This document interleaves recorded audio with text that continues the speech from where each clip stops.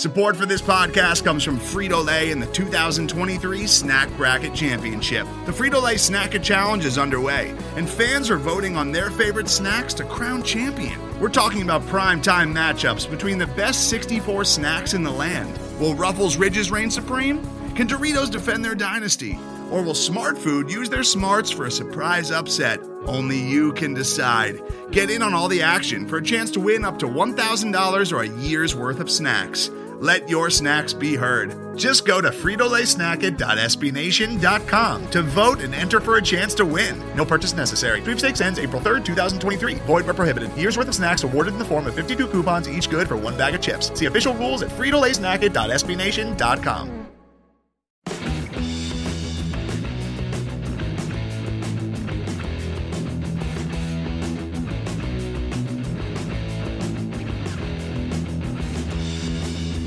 Hello there, everybody. Welcome to another episode of a Very Stable Podcast, and my name is Stephen Reed. I'm your host today. You can follow me on Twitter at NiceReadSteve. Follow the podcast at A Very Stable Pod. Check out all the work over at StampedeBlue.com. And woo boy, do we have an episode for you today, because Jim Irsay brought the fire on Tuesday at the NFL owners meeting, calling out Dan Snyder. We're going to get to that here in a little bit. That's going to be the meat of our podcast there in the middle.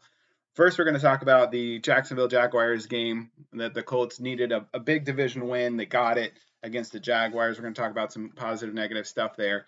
We're going to talk about the Jim Irsay comments on Dan Snyder, which I think caught everybody by surprise. But as a Colts fan, I couldn't be more proud of Jim Irsay as an owner. I think that that's fantastic what he said. And then we're going to talk a little bit about the Tennessee Titans game coming up this week, and it's a big division matchup in the AFC South. So we're going to go in that order. So to start with Jacksonville, first I want to give a shout out to Dennis Kelly. He came in, played that left tackle position, played it very, very well. He was able to come in, and he took over for Bernhard Raimann after the first series. And quite honestly, it was pretty clear that Matt Ryan felt a lot more comfortable there. The one issue that I did have with the offensive line was, again, Matt Pryor. Matt Pryor, he almost got Matt Ryan killed a couple times because he just doesn't block people. And thankfully, there being it right there at the right guard position, Matt Ryan had an opportunity to see the guys that were coming at him. So it maybe negated it a little bit versus when Pryor was at left tackle and Matt Ryan did not see them coming at him. The offensive line played great today. Matt Ryan, I believe, had 52 passes on the day. It was way up there in terms of his numbers. He had 350 plus yards, a couple touchdowns, no interceptions, and most importantly for the Colts, no sacks there at the offensive line. So I was really happy with how they ended up coming together there. Again, I think that moving forward, they should look to potentially move Matt Pryor out of the lineup, maybe out of the roster, and give a guy like, maybe give Danny Pinter another opportunity there, maybe give Will Fries an opportunity there, give somebody a chance there, maybe move down Danny Pinter to center and Ryan Kelly over to guard. Ryan Kelly's body makeup is actually a little bit better suited for guard than anybody else they have on the roster right now. And so I think they need to make some kind of move there at the offensive line position to try to help the team move forward and solidify the interior of that offensive line. And kind of directly correlated to that, Matt Ryan had some time to throw this time, even though his time to throw was actually faster than it had been all season because he wasn't having to run for his life immediately. And the wide receivers had a good game. Michael Pittman had a career high in receptions at 13. He had over 130 yards. Alec Pierce really showed up big. Obviously, that last play of the game was huge for the Colts. Being able to have Matt Ryan recognize single coverage, man-to-man over there on Alec Pierce, and having the faith in Alec Pierce that Matt Ryan threw the ball up and said, go get it. And Alec Pierce went up, got it, won the game. If you get an opportunity to, I highly recommend checking out Colts.com or the Colts social media on Twitter and looking at the overlay of Matt Taylor, Maytay Colts, given his reaction. He's a play-by-play guy there for the Colts. Everybody knows him at this point, but seeing his overlay with the Alec Pierce touchdown is one of the coolest things. Matt, we love the fact that you gave him the over-the-shoulder catch, showing it while you're recording it. Just you can tell how much Matt Taylor loves the Colts and loves his team, and it's always a really cool thing to see somebody that's in that position get that opportunity.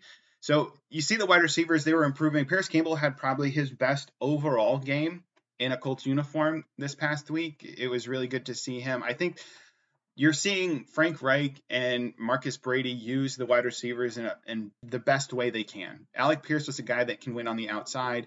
Michael Pittman Jr. is a guy that can win over the middle. You have Michael Pittman Jr. and Paris Campbell in the slot. Michael Pittman Jr. running crossers, Paris Campbell running through the middle. Those guys are big yards after catch guys. And so I think that having them run those routes is just a really smart move by Frank Reich, and it gives Matt Ryan an opportunity to get that ball out quick, which is important given that the offensive line has struggled over the course of the year. The defense did enough this week. They made plays when they had to. They were able to get some sacks in there. So you're really excited to see that, see the defense still come together. The one qualm I still have is Brandon Facyson playing over Isaiah Rodgers. I think Isaiah Rodgers is objectively the better cornerback. When Gus Bradley was questioned on this by some reporters in one of the press conferences, he pushed back by just saying that Brandon Facyson has familiarity with the system, but recognized that he had made some mistakes. And so I still am a little bit concerned that Gus Bradley has given Facyson the nod over Isaiah Rodgers, because ultimately you want your best players to play. Isaiah Rodgers outsnapped Brandon Facyson the past couple weeks, and so that's good to see. But at the same time, Isaiah Rodgers should be your third cornerback in this system. Gus Bradley mentioned you need 4. You have 4. You have 4 cornerbacks. You've got Stephon Gilmore, you've got Kenny Moore, you've got Brandon Facyson, and you've got Isaiah Rodgers. The question is how you play those guys. So really, to me, I think that Brandon Facyson should be the dime corner that comes in on dime. I think Isaiah Rodgers should be your starter and be playing in nickel. So that's kind of where I'm at with this. So I'm hopeful to see the Colts defense start to move forward. I'm very hopeful for the offensive line. And I really was impressed. It was a huge win for the Colts to go ahead and get that AFC South win against Jacksonville, who has given the Colts a lot of issues over the past few years. And so I'm glad to see them get this win, move themselves up to have the same number of wins as the Tennessee Titans there in the AFC South. Colts looking at 3-2-1. Tennessee coming off a bye. They're at 3-2. So I was very excited to see the Colts get this win, put themselves back in position, finally get their first win in the AFC South in 4 games, which obviously should have been 3 wins at this point. But again, issues sometimes come up and you lose games. It is what it is. So yeah, that's going to be it. I'm just going to leave it pretty simple for that. I was really excited with how they played this week, and I'm really, really excited about how the offensive line and the wide receivers are progressing. Again, give shout out also to the tight ends. Kylan Granson is really being able to play that F tight end, that move tight end very well in this system. So I'm glad to see that he's also coming along now that he's got a year under his belt. Moving on, the big show right now is Jim Irsay and Daniel Snyder. What I want to do is I'm going to give you the question that Jim Irsay got on Dan Snyder, and then I'm going to give him the audio from him and his response. So the first question Jim Irsay was asked was, has Dan Snyder been a topic of conversation? And this was Jim Irsay's response. It's a difficult situation. I believe that there's merit to remove him as owner. I think it's something that we have to review. We have to look at all the evidence, and we have to be thorough in going forward. But, I think it's something that has to be given serious consideration to. Then the next question there that Jim Irsay got was, do you believe enough people agree with you that that's a realistic possibility? Meaning, do enough owners agree with you based on that assessment that removing Daniel Snyder is a realistic possibility? So here was Jim Irsay's response to that. Unfortunately, I believe that that's the road we probably need to go down, and we just need to finish the investigation. But it's gravely concerning to me, the things that have occurred there over the last 20 years. Those quotes are just absolutely wild to me. And I am, again, like I said before, I am super proud to be a Colts fan, to have Jim Irsay stand up to Daniel Snyder like that. Daniel Snyder, in his response, actually, spokesperson made a response to that, and I'm going to go ahead and read that for you now. It is highly inappropriate, but not surprising, that Mr. Irsay opted to make statements publicly based on falsehoods in the media. It is unfortunate that Mr. Irsay decided to go public with his statement today while an investigation is in the process, and the team has not had an opportunity to formally respond to the allegations. The Commanders have made a remarkable progress over the past 2 years. We are confident that when the opportunity to see the actual evidence is in the case, Mr. Irsay will conclude that there is no reason for the Snyders to consider selling the franchise, and they won't. That's an interesting statement from the Washington Commanders, from their spokesperson, because it's a lot of falsehoods, to be honest. They're actually the ones that are putting out a bunch of falsehoods here. And it's wild that they sit there and tout their 2 years of really good behavior when they've had 25 years of really poor behavior.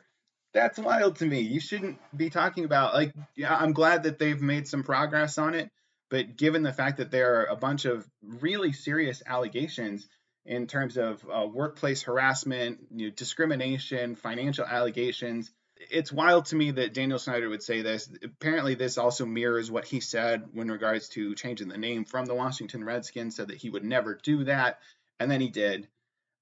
Quite honestly, I think the tone of this statement from Daniel Snyder and the Commanders is really off-putting to probably a lot of owners, because he's basically saying that he's not going to sell the team no matter what. Quite honestly, he doesn't have a choice. If it comes out that the 24 owners agree that they need to force him out, he doesn't have a choice. He has to sell the team. There's really no recourse for him there. I've heard a couple legal scholars say, oh, well, Daniel Snyder, based on Jim Irsay's remarks, Daniel Snyder might be able to argue that Jim Irsay had already made up his mind prior to the evidence being presented. I would say in a judicial proceeding, that would be the case. However, this isn't a judicial proceeding. This isn't a jury. There's no legal aspect of it in terms of bias, anything like that. So regardless on whether Jim Irsay would have felt this way before or after the evidence, or whether he would have said anything before after the evidence, there is really no recourse for Daniel Snyder to say that Jim Irsay's mind was already made up, so his opinion shouldn't count. Because it's 24 owners. All they have to do is agree that Daniel Snyder needs to go, and he's gone. And it's not a judicial proceeding, so the inherent or explicit bias by one member over the course of the proceeding really doesn't matter. So looking at this, I love that, again, Jim Irsay said this. I think Jim Irsay is actually the perfect owner to be the one that takes on Daniel Snyder head on. And it just kind of reminds me, Jim Irsay's statement right there, there's another statement that he said that basically, hey, you know what, if there's been rumors, allegations of Daniel Snyder hiring private investigators, if you want to hire a private investigator to come after me, that's fine. You can go around with that till the cows come home, but I'm not going anywhere. I'm not going to stop. I thought that was really telling, and it just reminded me of the scene, I don't know how many people know the movie 8 Mile, but the scene at the end where there's the big rap battle, and Eminem, his character, says to Papa Doc, he says, here, tell these people something they don't know about me, and tosses the mic in his chest. That's ultimately what Jim Irsay is doing here to Daniel Snyder. He's saying, here, do it. Tell them something they don't know about me. Why Jim Irsay is the perfect owner to be calling out Daniel Snyder in this situation is because Jim Irsay's skeletons are already out there, and he's overcome them. And to me, that makes Jim Irsay the perfect owner because, again, his skeletons are out there. So what is Daniel Snyder going to do to Jim Irsay that's going to do anything to him? And I think it's really telling. There's another quote afterwards. At the end, somebody had asked Jim Irsay about the commissioner's comments on it. And so Jim Irsay said, hey, you should just ask the commissioner, find out what he thinks. So they, of course, went to Roger Goodell, and they said, hey, Roger, there's no reason for, Roger Goodell said, there's no reason for speculation until the report comes out. But then reporters asked him, are you upset with Jim Irsay speaking his mind? Roger Goodell simply said, no. You know what that tells me? That tells me that there are quite a few owners that feel this way. And Jim Irsay has been one that will always speak his mind. He speaks from the hip. He's very upfront, very honest with everybody. He's going to be a guy that is always going to just tell it how he feels. And so he might have said this regardless.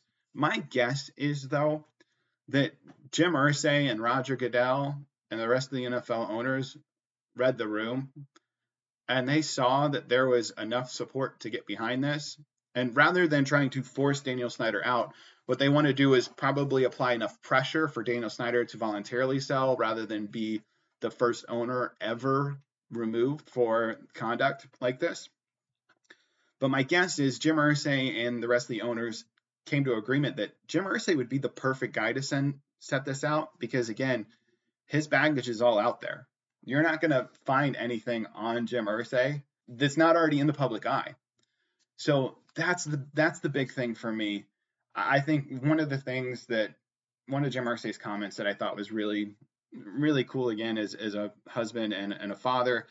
And Jim Irsay was asked what concerns you the most about the situation. And he said, well, I just think it's happened in the workplace, having 3 daughters, 7 granddaughters. That's just not, again, we have to look at the investigation, see the finality of certain things that have happened because there have been a lot of different things that have happened, but you can't shy away from the fact. It's an unfortunate situation, but I believe it's the best interest of the National Football League that we look at it squarely in the eye and deal with it.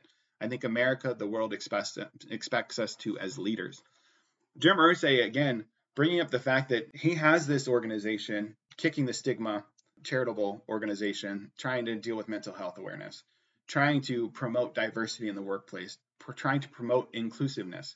It's a reason why the Colts, when all of this stuff was going through with different aspects of American culture, they were on the forefront, trying to get people registered to vote, trying to always be on the forefront of issues, trying to represent even what their players represented more because they cared about people versus caring about other things. And so I think that it's really cool for Jim Irsay and the Colts organization to be at the forefront of this. I think it's really cool for Jim Irsay. Again, very proud to be a fan that Jim Irsay would come out and say this. And another interesting part for me is how this is going to go, because the ESPN report last week prior to the Thursday night game with the Washington Commanders, it's interesting that it came out when it did because it was right before a primetime game. And it had some pretty serious allegations. If you don't get an opportunity to, I highly recommend going back and checking that out. It's on ESPN.com. You can go check it out, read the whole thing. It's a very long article. I will say that, preface this with that, is that it is a very long article, but I highly recommend go and take a look at it and give it a read. It's very informative of Daniel Snyder in the Washington organization. And Daniel Snyder, he had sent out a letter to owners prior, trying to get ahead of it, and basically saying that all of those allegations in the article from ESPN, Daniel Snyder said that they are patently false and intended to erode the trust and goodwill between owners that I take quite seriously. And he goes on to say, I've never hired any private investigator to look into any owner or the commissioner. I have never instructed or authorized my lawyers to hire any private investigator on my behalf for such purpose, and I never would.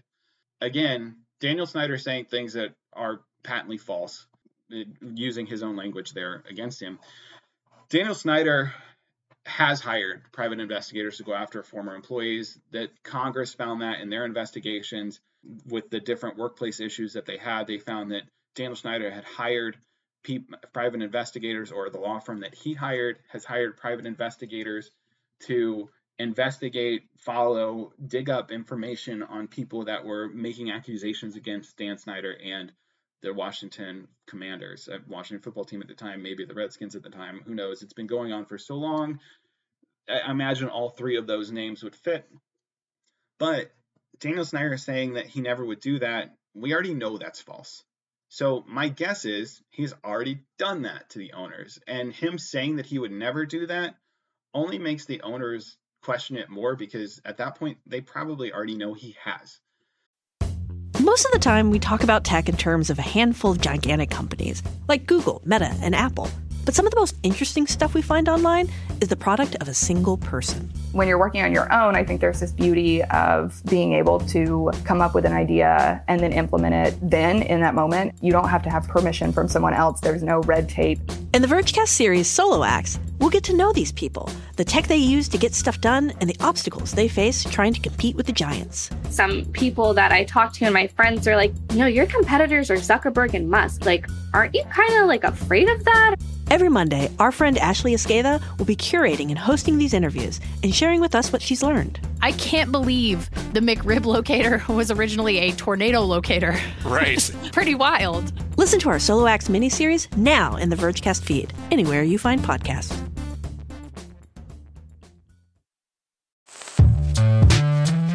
Hello, I'm Nilay Patel, the editor-in-chief of The Verge and host of Decoder, a business podcast where I interview CEOs about big ideas, the problems that come from those ideas, and how they make decisions. It is also surprisingly about org charts. It comes up a lot. We're launching a new limited series that we're calling the Centennial Series, where I talk to CEOs of companies that are over 100 years old, like Xerox, Barnes & Noble, and more. There's no 100-year-old company that's without its struggles, and it's been fascinating to talk to these CEOs about which parts of these companies' history are important and which parts they can let go. A little spoiler for you, if a company is over 100 years old, there's a lot of drama to talk about. It's been a good time. You can listen to the Centennial Series right in the Decoder feed. New episodes of Decoder are out on Tuesday, and the Centennial Series is out on Thursdays. Check it out. We think you're really going to like it. You can get it wherever you get your podcasts. So I look at that and I say, okay, Daniel Snyder trying to get ahead of it. I understand. That letter went out is dated October 17th. That was on Monday. Monday happens, get that letter, and then the next day, Jim Irsay makes these comments about it.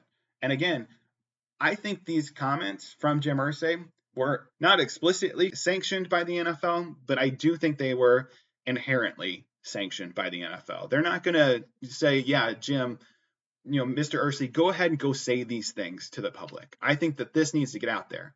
No, they're going to give him a wink and a nod and say, well, Jim, if you want to do that, that's fine. Go ahead. Do it. Do your thing. Go do your thing. We support you as an owner.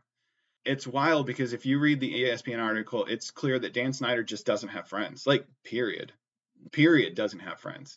And that he has walled himself off from other owners, and he thinks he's untouchable.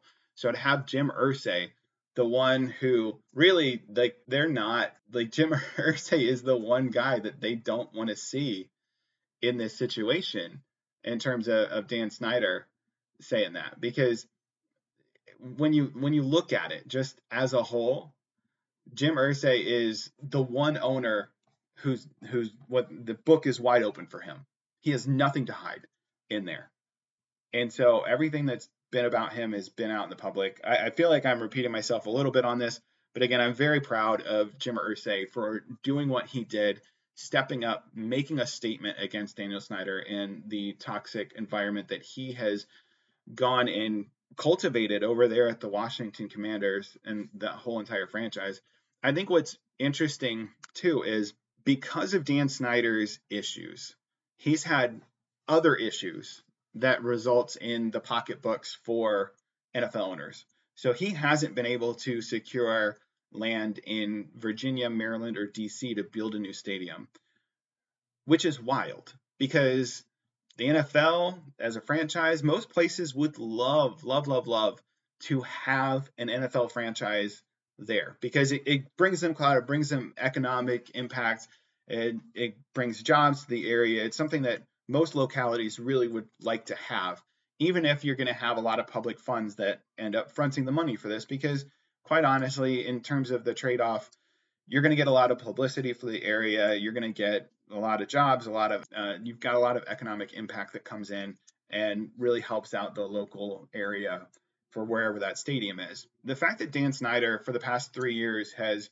just overplayed his hand in each of this, where now originally he had Maryland, DC, and Virginia all trying to negotiate with him to get the Washington Commanders to build the new stadium there. Now he doesn't have any of them.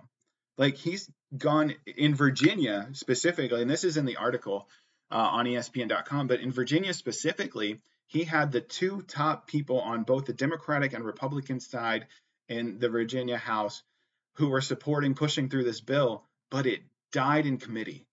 And for those of you that don't know, for something to die in committee like that with the support of both the speaker and both the heads of the Republican and Democratic Party in that position, that's wild for it to die in committee like that.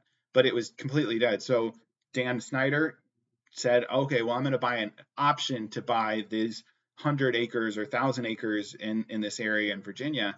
And everybody said, oh, well, he's got a deal with Virginia. And no, it comes out he's got an option to buy, which means he has nothing. And so he doesn't have a deal in place in Virginia. I think that's really irking NFL owners because, quite honestly, the Washington Commanders, this franchise being in the nation's capital, is a huge moneymaker for them. And Dan Snyder is basically wasting it away and blowing all the goodwill that was built there. So, again, I think Jim Irsay is the perfect owner to call him out. Again, his book is open. All his secrets are bare. Dan Snyder, this had to have been his worst nightmare, is for Jim Irsay to be the one that comes out. Because some of the other ones, Jerry Jones, we all know he's got some skeletons that haven't come out. Robert Kraft, he's got some skeletons that haven't come out. Probably, I'm assuming. And so they're a little bit more hesitant to it. Jim Irsay, he just kind of throws two middle fingers to the air and says, come at me, bro. And Dan Snyder just doesn't know what to do. So I think that's great. I love the fact that Jim Irsay called him out and said what he said. I think that it's got a ton of merit to it because, quite honestly, NFL owners, it's pretty clear they don't like Dan Snyder and they would much prefer him to be out and sold to another franchise. Quite honestly, it's also going to increase the value of other franchises around the league because you just saw what the Denver Broncos sold for. The Washington Commanders are going to sell for even more than that. So I think that's win-win for the NFL owners. They get rid of Dan Snyder. They have Jim Irsay be the one to call him out, and they're going to have a huge valuation for the price tag of the Washington Commanders, and it's going to move them along and keep making more money for the NFL owners.